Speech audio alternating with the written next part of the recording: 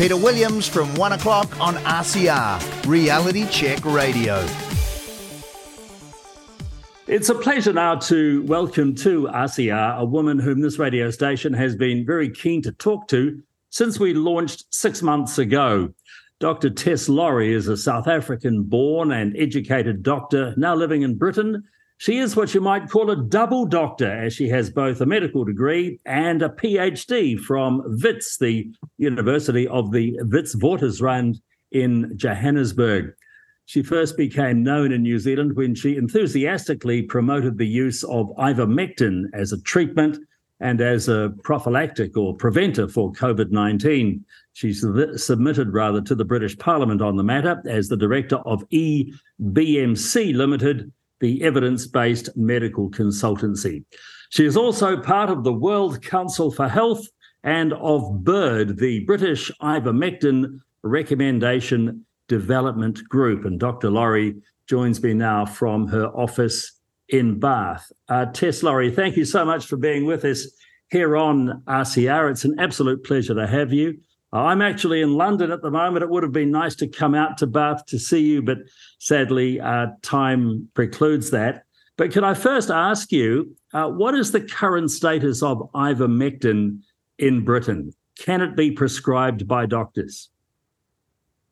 Well, it can be prescribed off-label, but there are restrictions to it being used for COVID-19, unless you are immunocompromised, in which case, and you're at risk of getting worms, then a doctor would be free to prescribe it. So at the moment, it is being used, but it's being used by people who are making their own health decisions and acquiring ivermectin from various sources, because if they go to their general practitioner, they will not receive it. The practitioners have been told not to prescribe ivermectin for COVID-19 or any other reason. And in actual fact, I think many practitioners are convinced if they have heard about ivermectin, they think that it's not a safe medicine to use.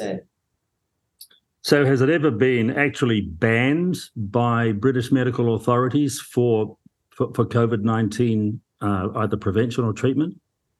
No, but we've been told ongoing that they're continuing to evaluate. So whenever we've written to the authorities, they've said there isn't sufficient evidence to support its use, and it shouldn't be used, and they'll let us know when there's sufficient evidence. So there is a trial in the UK called the Principal Trial, which they started doing, or they said they started doing in January 2021. Then they announced again in June 2021 that they were starting it, and they would be, evaluating ivermectin. And still 2 years on, there's no evidence that's come out. The study's never been reported, and this is a study that was supposedly conducted at Oxford. So there's continuing. What we see is just efforts to obfuscate information about ivermectin and to ignore it. It seems to be something that there's a sort of pretense that there's something being done. They're looking into whether it works, but there's nothing really being done, and there's just this effort to obfuscate and undermine the evidence that comes out from other sources that are independent of Big Pharma. Yeah, to be honest, I don't know what the current situation is in New Zealand. I suspect it's very similar to Britain, but I know that in the United States and in Australia, the FDA in the US and the TGA, the Therapeutic Goods Administration in Australia, has said that it's all right now to prescribe ivermectin. So there are some places around the world where it can be prescribed for essentially anything, COVID or other illnesses. Is that what your understanding is? Yes, but I am aware, certainly there was a case in Malaysia. Now, Malaysia, they've made actually, I think, the best progress, because the doctors there, with a group called MARFIM, they actually took the authorities to court and the judges ruled that it's absolutely, absolutely appropriate for doctors to be able to use their judgment, and for patients to be able to use their judgment too when it comes to ivermectin, because it's such a safe old medicine. So there were 3 judges there that ruled in favor of the doctors rather than in favor of the government. So I believe the government is still able to contest that ruling, but they haven't done it yet. And usually, I think the fact that they haven't done it yet, and it's already 4 weeks or so after that ruling, makes their position really very less credible than those of the doctors who brought that case. Can you tell me about the study that was conducted? I think it was either a joint study or it was done by a guy called, is it Andrew Hill? Now, this would be a couple of years ago that you were involved with, and it was essentially about to be released saying ivermectin is the miracle drug that so many people have suggested it is around the world. But then he had this, well, I won't say a mysterious change of mind, because we know darn well why he had the change of mind, but it appears as if he was about to say how great ivermectin was in relation to COVID, wasn't he? Yes, well, it's very curious because he sort of came and went on the matter. He was working together with Dr. Pierre Corey and Dr. Paul Marek in the US to present evidence before the NIH there on the 8th of January. And he was all about, this is a great drug and it should be used for COVID. And he was very supportive of their presentation. And in his presentation at that time, it showed a 75% reduction in deaths. And then he was the WHO consultant, so external consultant hired to do a review of the evidence on ivermectin, and funded by Unitaid, which the funding of Unitaid itself is in question. It seems to be one of the Gates affiliated organizations, and he was putting together his own review, but we suggested he come on board and join us to do a Cochrane review, because in my experience as an external consultant to the World Health Organization, it's the Cochrane reviews that are the ones that carry the most weight when evaluating drugs for clinical practice.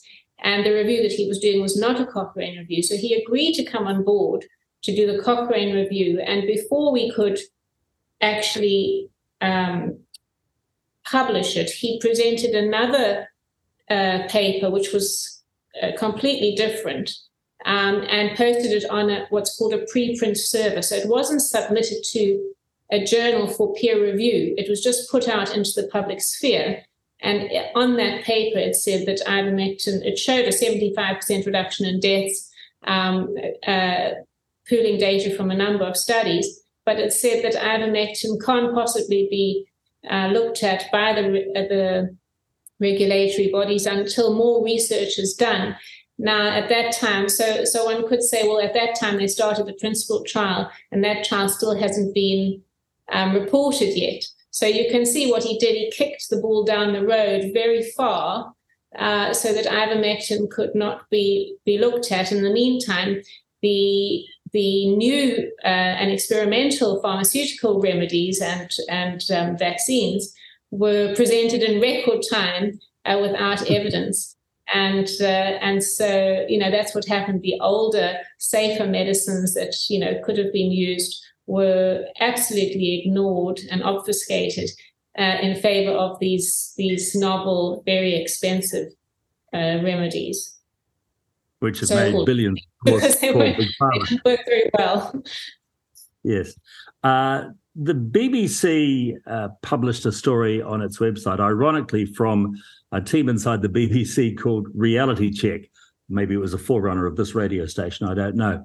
But it quotes a guy called Dr. Kyle Sheldrick, who says he's not found a single clinical trial which says that ivermectin is effective. This is all part of the big pushback against people like yourself. How do you react to that? What credibility does this Dr. Kyle Sheldrick and his team have when it comes to assessing the trials for ivermectin? I'm not sure that he's ever done a Cochrane systematic review before. I don't think he has, and I am aware of him receiving corporate funding, so corporate and government funding. So I'm not sure about his credibility. And what we have seen throughout COVID and the ivermectin story is the same little group of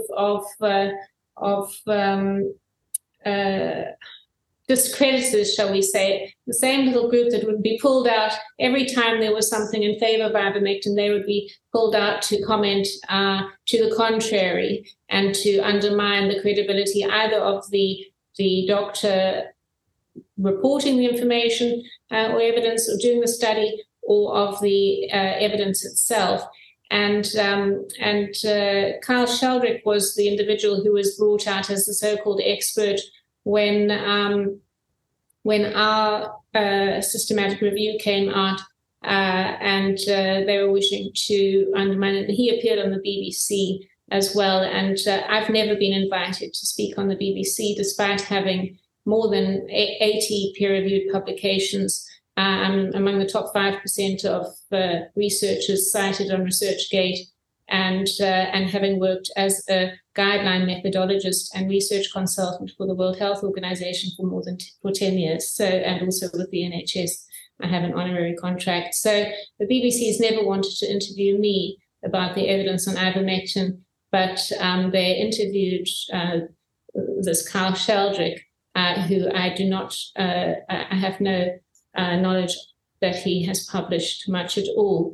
And there were other individuals that were associated with him that were also frequently cited, some of which had never published anything before COVID, but they were managing to get publications in high-impact journals like the New England Journal of Medicine. So one really has to question the whole process now. The scientific journals, I used to think that certain journals, had some integrity, and it seems like those very journals that we've put on pedestals and thought that they were, they would be reporting the top stuff. They seem to be the ones that are most corrupted. Yes, I heard the same from a gentleman you're obviously well acquainted with, Dr. Asim Malhotra. He was in New Zealand. In fact, I think he's there at the moment, still on a speaking tour, and I heard this wonderfully impressive presentation from him in Auckland a couple of weeks ago, and he essentially said that there are people who were former editors of publications such as the British Medical Journal who now admit that so many of the articles were paid for by big pharma. So their credibility in that respect is surely shot, isn't it? And one wonders if those magazines can ever get their credibility back.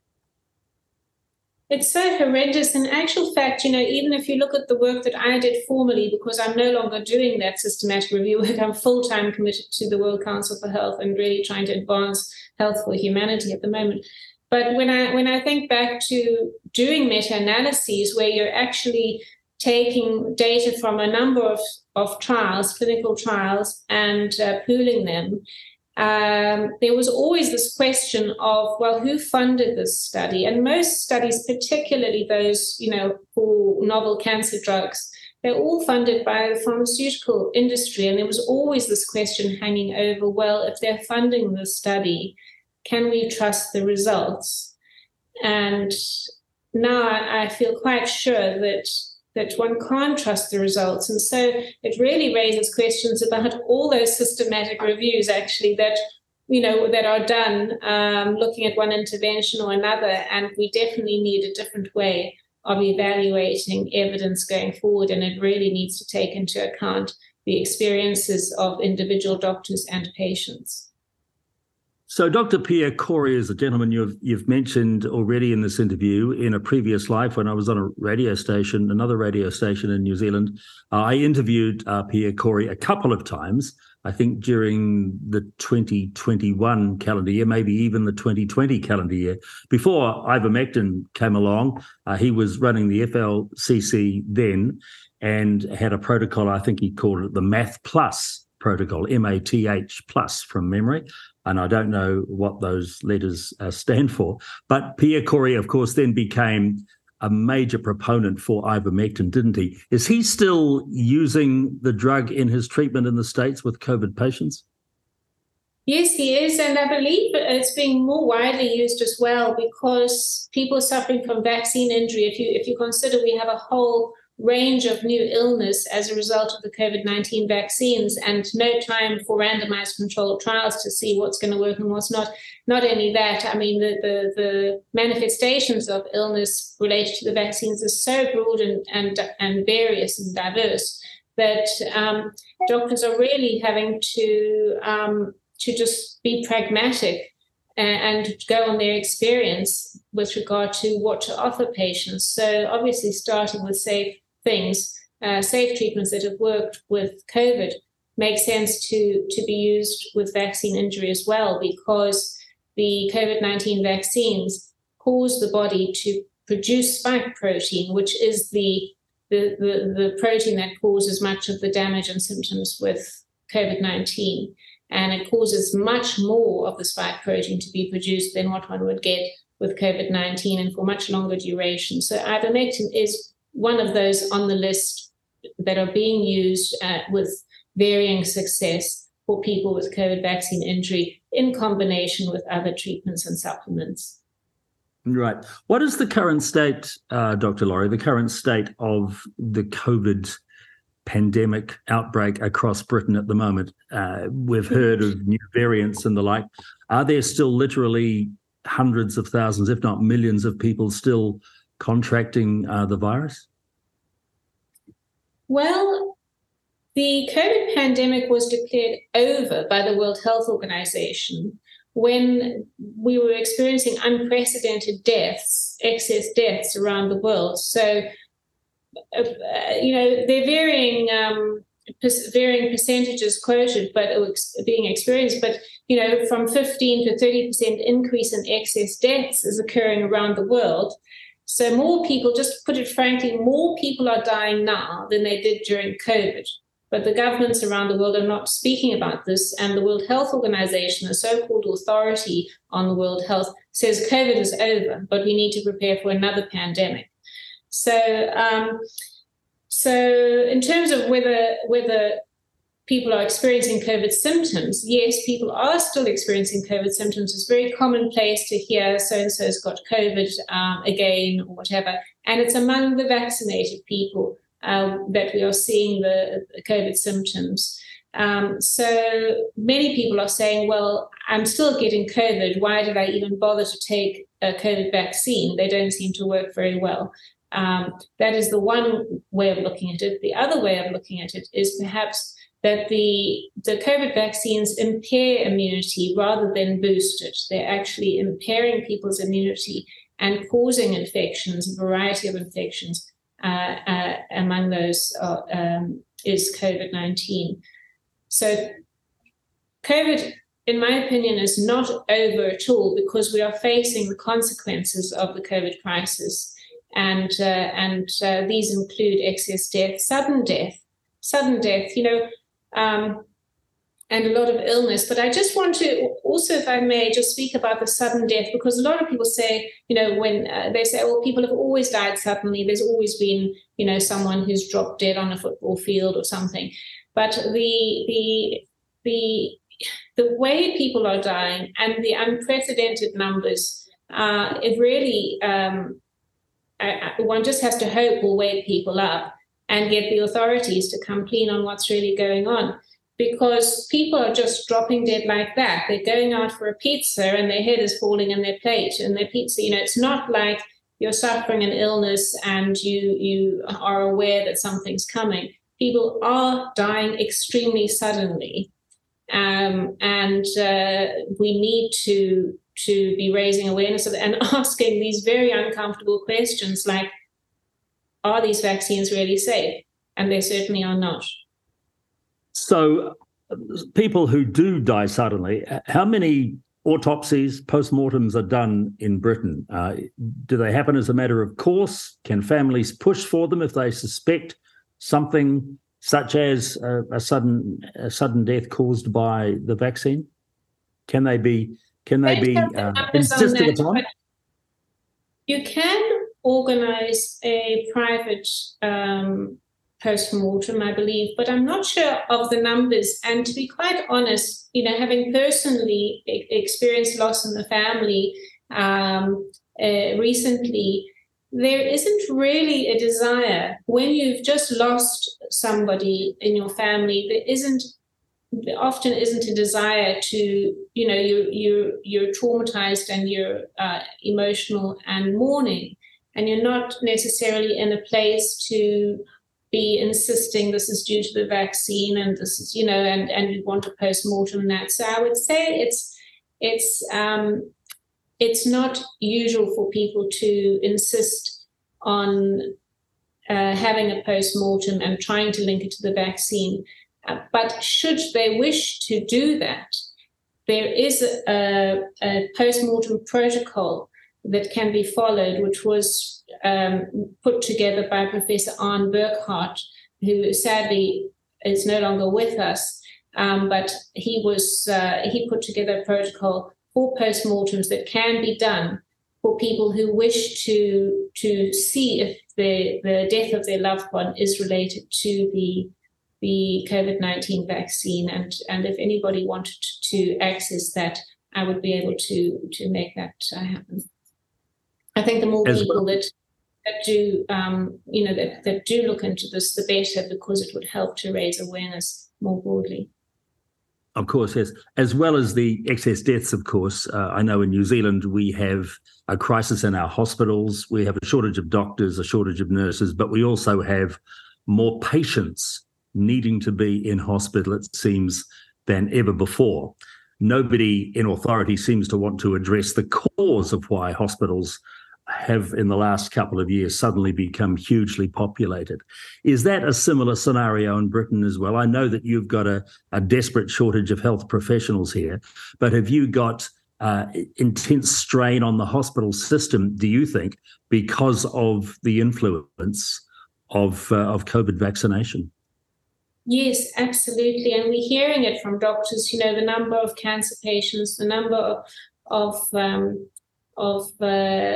people with heart issues and needing tests, and so there's a huge pressure on hospitals.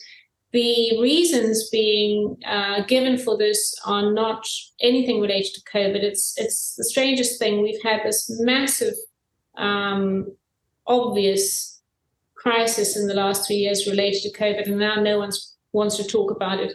And they're saying, oh, maybe it's because people couldn't access care over this time. They've let their cancers get really, advanced, or, so there's just a really unwillingness to look at the elephant in the room, which is, could all of this be due to the COVID-19 vaccines, which were and are experimental after all? They have no safety data, and there's no control group.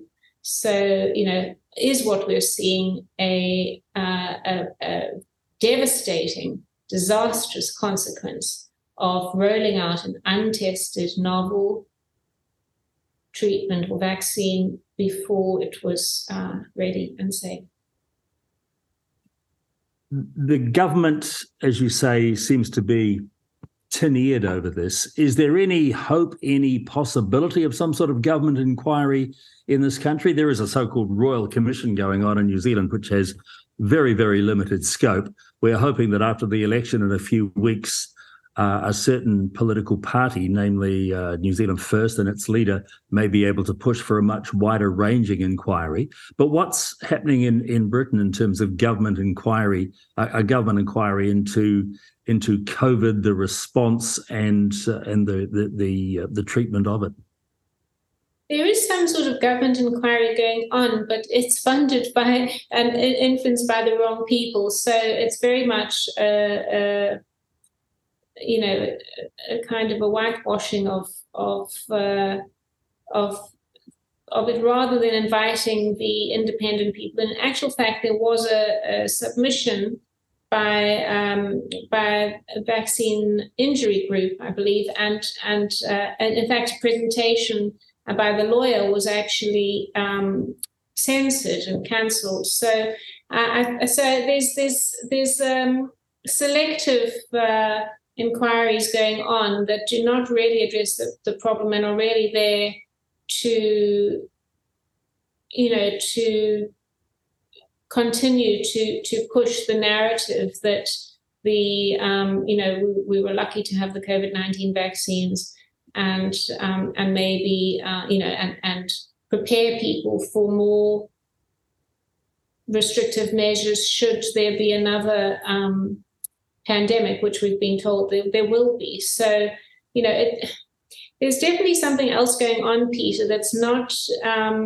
there's a big picture here. And our conclusions are that the COVID-19 crisis was a man-made crisis in order to facilitate this centralized monopoly over health, which is actually which is being used as a stealthy way of bringing in a one world government, a centralized government, through the globalist, the supranational entities that control the supranational organizations.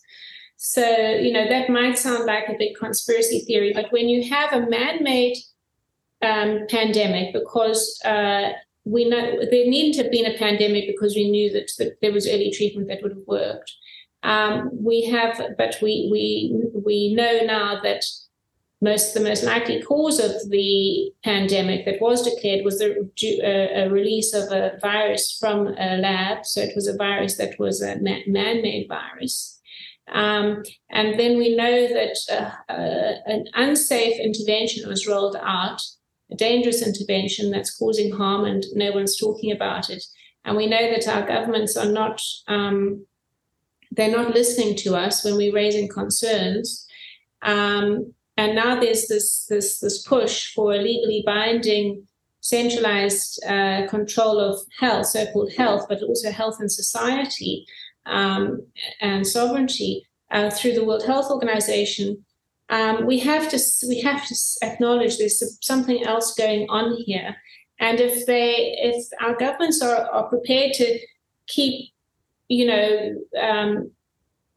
going on about telling people to take more booster vaccines and so on in the face of overwhelming evidence of the harm, we need to not vest our hopes in these structures that are more and more showing themselves to be increasingly irrelevant, not just the political structures, but also the judicial systems, which, are so they're so designed in favor of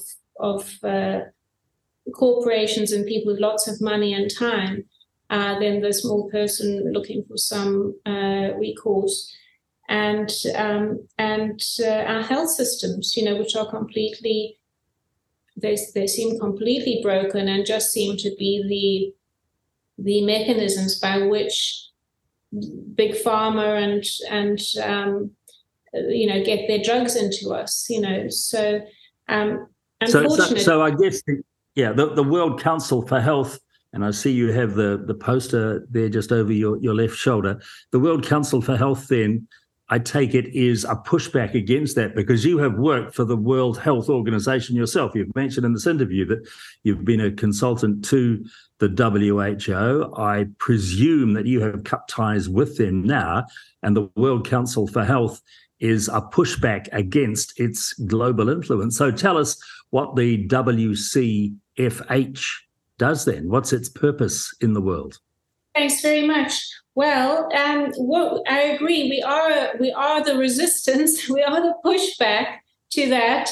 I've certainly seen the beast, worked at the World Health Organization, seen how it's influenced, and I know that it only controls a quarter of its budget. So 3/4 of the World Health Organization's budget comes in, and it's billions now. Especially now, they're asking for billions for this sort of upgrade in its power.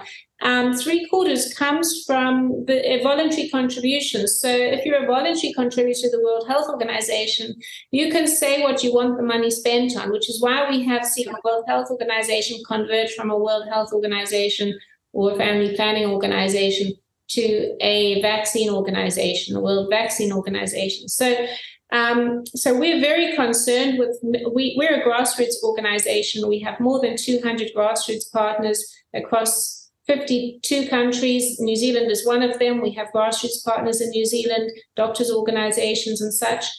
And we are establishing a decentralized system of health, where we have country councils in every country, and they are responsible for their own health policy. They promote integrative health approaches, so not just allopathic, big pharma, hospital-linked treatments, but natural remedies and acupuncture and other sorts of remedies and traditional medicines that have practices that have been successfully used for thousands of years. So a more holistic approach to health, and also recognizing that sovereignty and freedom is very integral to health. So people need to be able to manage their own, solve their own problems, make their own choices, and so on, without being told what to do. So that's very integral to our approach. But also, those country councils will then meet regularly in the event of another health emergency or whatever, more frequently, to share best practices, to say what's working, what's not working, and to communicate in that way without having a centralized structure that is influenced by private individuals and corporations and powerful countries that then imposes their mandates on everybody that have huge impact on individual sovereignty. I know, and one should never pay too much attention to Wikipedia, but when I was doing some research on you, Tess, it came up as the World Council for Health described as a pseudo-medical organization, which promotes anti-vax theories. Now, Wikipedia is widely read, but when you see that kind of line written about an organization which is out to do its absolute best for the population of the world, how do you react to being dissed in that way? Well, we really are up against it. You know, if you think about the powers, it's really a David and Goliath story. And the corporations and these globalists, they have the media under their thumb. And Wikipedia, sadly, as its founder declared in an interview a couple of months ago, he said it's highly influenced by the CIA. And so we can't change that page. You're supposed to be able to edit Wikipedia, but it's nigh impossible. If they've decided that's what they want the impression to be of you, then it's impossible. So we just take things in our stride and have a chuckle. It's unfortunate that most people will use Google and will defer their personal research to Wikipedia, but we just urge people to really look at whence it comes, and we have no conflicts of interest in our growing team. We take no money from big pharma or any corporations of any sort, and we have the very best for humanity at heart. So we do. We can't change people's minds if they do find their way through Google to that Wikipedia page. But our website is worldcouncilforhealth.org. And if you go straight to that, you can make up your own mind. Okay. You mentioned that you have some colleagues in New Zealand, a branch in New Zealand. Are you at liberty to tell us who some of the doctors involved in the World Council for Health in New Zealand are? Or can't you, because your organisation might be growing, you may not know them? New Zealand Doctors Speaking Out with Science, they have been a partner of ours since the early days. And we are in ongoing communication with them and also with the Wakamanenga Health Council to discuss ways where we can establish a World Council for Health in New Zealand. So do stay posted. We are very much hoping to have a New Zealand Council for Health. and in Australia Council for Health soon. Very good. I think it was only last week you appeared on what looks like a television chat show, certainly an online chat show. I think it was based in Bath, in your hometown. You appeared in a panel discussion with Dr. Peter McCulloch, that is a man very familiar to our listeners. And you agreed, the two of you, that Dr. Andrew Wakefield was right all along. And this is in reference to Dr. Wakefield's famous study in the late 1990s about the MMR vaccine causing autism, a study and a conclusion which was widely rubbished, widely dissed soon after, but appears now to be getting more traction. So a quarter of a century on, you and Peter McCulloch say that he's right. Can you tell me about how you've reached that conclusion? Yeah, I think many of us doctors around the world who have endured the censure and discrediting and undermining over just speaking truth about COVID have realized that the power of the media. And so revisiting the research of Andrew Wakefield in light of what we now know about the pharmaceutical industry and the failings of the regulations around vaccines, we have come to the conclusion that it's much safer for parents to wait before vaccinating their children until we can really evaluate each of those vaccines one-on-one, because the paper that Andrew Wakefield wrote, along with 12 colleagues who were highly, who were experts in their field, is absolutely, reading it today, there's absolutely no reason why it should have received the treatment it received. He basically, it was a case series. They reported what they found, an association between the MMR vaccine and autism and inflammatory and bowel conditions. So Andrew's, Dr. Wakefield's role was as a gastroenterology researcher, and he was researching bowel conditions. And the mothers were saying, well, my child got this diarrhea right after the MMR vaccine, and then regressed developmentally. So what was really interesting was that the children would be at a certain developmental milestone, but after receiving the vaccine, got bowel symptoms and regressed developmentally and subsequently developed autism.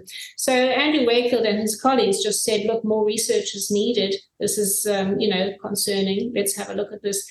And he was absolutely destroyed, in the words of his mother. But that's not all. There's a lot more research now. So the new research that's coming out shows that Andrew Wakefield was right, because there certainly is, as Peter McCulloch said, there used to be 1 in 10,000 children who got autism. Now it's 1 in 30 or something like that in the US. And so there is so much evidence to suggest that this could well be due to the hyper vaccination. So there's so many vaccines that children are given. It's not just, you look like my generation or so. So, we would have had, a few injections, diphtheria, tetanus, pertussis, and measles. But children nowadays get 3 or 4 injections. Just tiny little babies will go and they'll get several injections at the same time, and then a fever. A fever is obviously not good for babies. They can have convulsions, and that would give them can have neurological sequelae. So there's many reasons to think now that vaccinating children according to the current schedules is not a good idea. Really not a good idea. And parents and their children would be much better off if they just didn't do this until independent scientists have had a chance to really look into the evidence, which will take years. Yes, I heard Robert Kennedy Jr. in conversation with Joe Rogan recently make a similar point. Now, he is the same age as me. We're both 1954 models. And he said, when I was a kid growing up in the 1960s and 70s, nobody had autism. And I felt exactly the same growing up in New Zealand. He was obviously in very privileged circumstances in the United States. He grew up and said nobody in his class had autism. None of his friends, none of his generation had autism. But now autism is everywhere. So something has happened, and that gets you thinking, doesn't it, when there is such a prevalence of a condition that just didn't exist 60 years ago, or didn't exist very much 60 years ago. Well, I have 3 children who are, young adults now, and, having gone through the schooling system with them, it's extraordinary how many children have special needs. And certainly, when one compares to one's own childhood, one can just really remark, it's not just autism, but one can really notice how well we were and how sick children are today, Yes, and it's not just children. I think it's the general population as well. I've talked to New Zealand's medical professionals about this, and you just look at film, television pictures from the 1960s and 70s. We were a skinny population. Now we're a fat population, aren't we? And even though we live longer, I wonder whether we're actually healthier. Although this doctor said we all smoked back in those days. That's why we were skinny. Yeah, we're certainly not healthy. And, it seems like we're attacked on so many fronts. We're attacked with sedentary lifestyle, these terrible jobs that keep us pinned to screens and isolated. And when you think about children, there's so much emerging evidence to show that mobile phones are so bad for children. They're bad for all of us. They're so addictive. I mean, you just see people walking into poles all over the place, with their mobile phones in front of them. If you pass a bus stop, everybody's glued. And particularly for children. Now, the World Health Organization, I believe, has just come out to say that tablets are great for education and children should all be given tablets. Absolutely no way. We really must limit the time children spend on this technology. It's highly addictive. And when it comes to phones, I've just been thinking we wouldn't give children crack cocaine at the age of 2, 3, 4, 5, or 6, or even we wouldn't give it to anyone. So why are we giving children something that's highly addictive, that's never been tested for safety? Mobile phones, they were never tested for safety in relation to health, well, apart from the one, the test of the International Non-Ionizing Radiation Protection Commission, the ICNIRP, that organization that's also got huge conflicts of interest. They measured whether your head got hot with a cell phone next to it, and then they said, not more than 6 minutes or whatever, 30 minutes in a day. I can't remember, but they only looked at heat. They never looked at what the other effects are. And so, it's very concerning, and we do need to raise awareness about mobile phone use for children and try and limit as much as possible, not just for them, but for us too, because of the major impact on our health. Yes, let's conclude this conversation. I really thank you for your time this afternoon in the UK. Can you give me an overview of the Western world's state of health and, more importantly, what you think the prospects are for its future? Are we going to see more and more countries like the United States having a decreasing life expectancy? Our life expectancy in the last 60 years has increased all the way up to 80 and beyond in New Zealand. In the US, it's reducing now. Do you believe that, sadly, that might be the way of the future unless we do something about the way we conduct health and about the way we live? There are two sides to that question. There's longer-term health and there's immediate-term health. And I believe that humanity is in grave danger because we live in a world at the moment where we have an international health organization supported by supranational entities that have profit motive that support gain-of-function research. So there is immediate risk to health if we have organizations with profit motives able to create a self-perpetuating pandemic industry. So they can create a bug, they can create the interventions to treat a bug and mandate that everybody takes it and lock everybody up. And so we have an acute crisis or a semi-acute crisis in that will impact health and longevity in the short to medium term, and we're already seeing it with this 20% excess deaths in many countries around the world. So there's that, and then there is the longer term issue, not just caused by the COVID vaccines, because they certainly will reduce our longevity because of the multitude of problems they cause through inflammation and clotting and so on, but also through the other mechanisms, this convenience, where the fast food, the obesity, the mobile phones, the 5G. I know people don't really want to even look at the 5G issue right now. That's another unregulated industry that has health impacts, not just through its through the physics of it, but actually through the surveillance as well. Because if we're not free, we're not happy. We take antidepressants and we die earlier. So there are many reasons, but